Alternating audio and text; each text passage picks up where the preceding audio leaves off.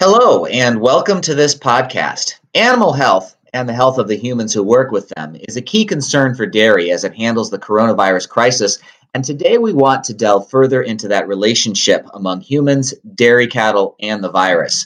Dr. Mike Lormore is the Director of Dairy Cattle Technical Services for Zoetis, the largest global animal health company. Mike is a native of Northern New York and has extensive experience in U.S. dairy as a veterinarian, nutritionist, business manager, and consultant.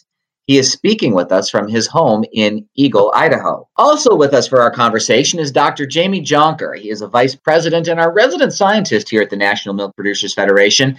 He's also an animal health expert and will be adding to our discussion. Thank you for joining us. I guess I should say doctors. Thanks for having me. Thanks, Alan, and thank you, Mike, for being here today. You know, Mike, I think starting at kind of the basic level, what types of diseases do coronaviruses cause in cattle and other species of animals? So coronaviruses in cattle typically cause enteric disease, so diarrhea, particularly in newborn calves. That's where we most commonly see coronaviruses in cattle. But rarely we also do see occasional respiratory disease, which potentially can progress to pneumonia. In other animals, they similarly cause respiratory diseases and enteric diseases. And like all viruses, they're very specific. The diseases they cause are very specific to the species that's in question. Understanding that cows get coronaviruses, can cows get COVID-19? Coronaviruses are a large family of viruses, and so there are many specific strains. Cows do not at this time. There's no evidence at this time that cows get COVID-19 or the SARS-2 novel coronavirus that causes COVID-19. The bovine coronavirus that cattle do get, that we've known about that for a long time. I think that we first discovered that in calves way back in the early 1970s. The specific bovine coronavirus was initially identified in 1973, and that's a disease that we've been managing in the cattle industry for a long time. You know, we've seen, Mike, over the past couple of decades that there seem to be more coronaviruses in animals that are becoming more common or as a cross species into humans. You know, there was SARS-1 almost about 15 years ago, MERS in the Middle East, and now the SARS-2, which causes COVID-19.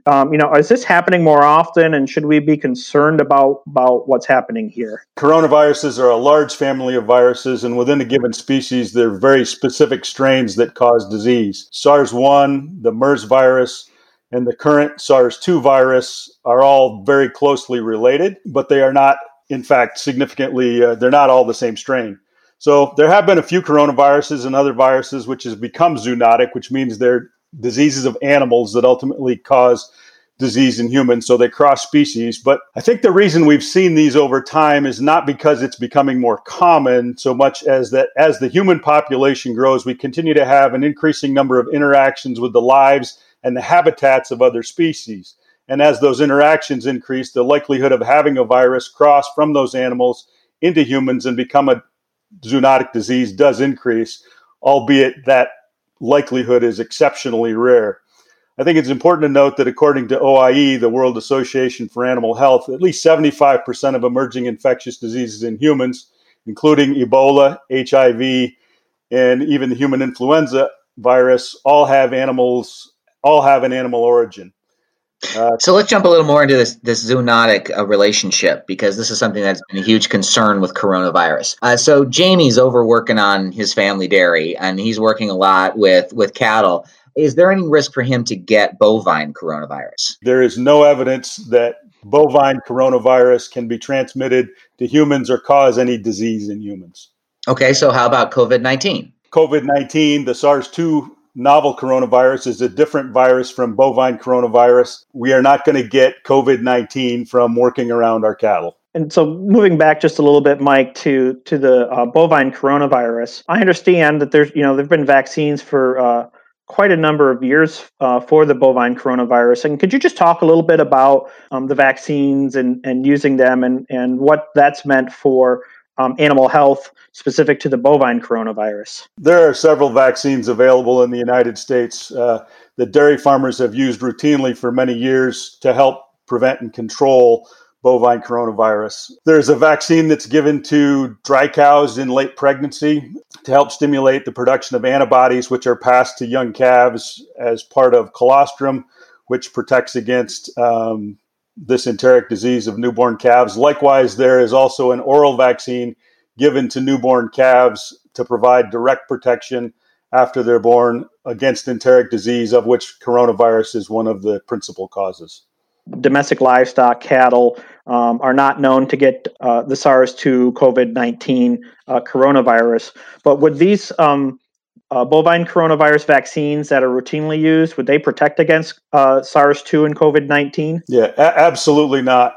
First of all, it's important to note that these vaccines for bovine coronavirus are only approved for use in cattle. Secondly, there's no evidence to demonstrate that bovine coronavirus vaccines would be efficacious against SARS-2 or COVID-19 in people. FDA and all of the experts in human vaccine production have actually looked at those technologies. They're very good at knowing what kind of vaccines will work and what kinds will not. And we don't have a vaccine that's currently being used in the cattle industry that we should expect to get any protection from the SARS-2 virus were people to be exposed to those vaccines. But let's complete the circle here. Taking a look at all the different combinations of people and animals and different viruses and how they can interact.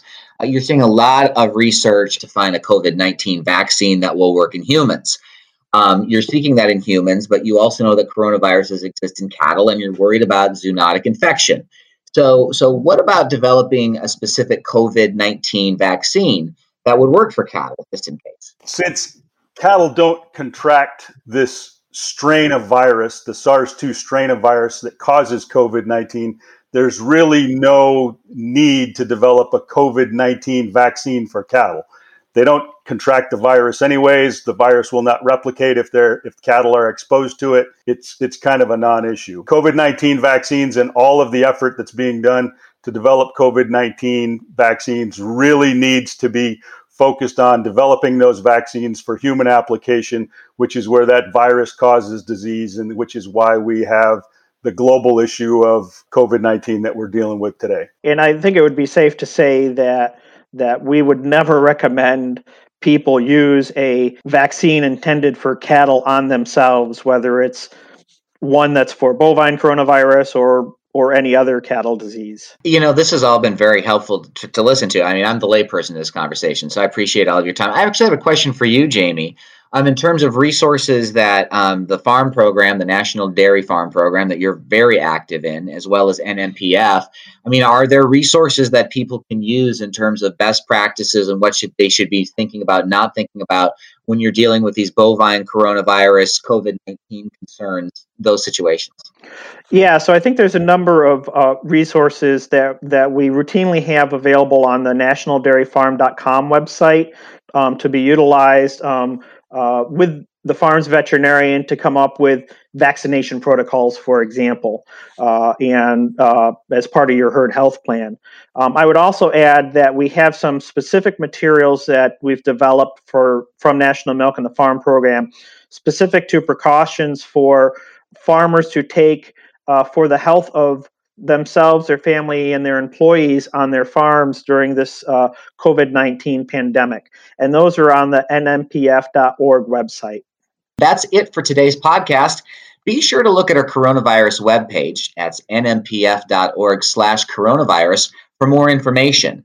Archived podcasts are also on that page. And if you want to hear more, you can also subscribe to this podcast. We're on Apple Podcasts, Spotify, SoundCloud, and Google Play. Look under the podcast name Dairy Defined. Thank you for joining us.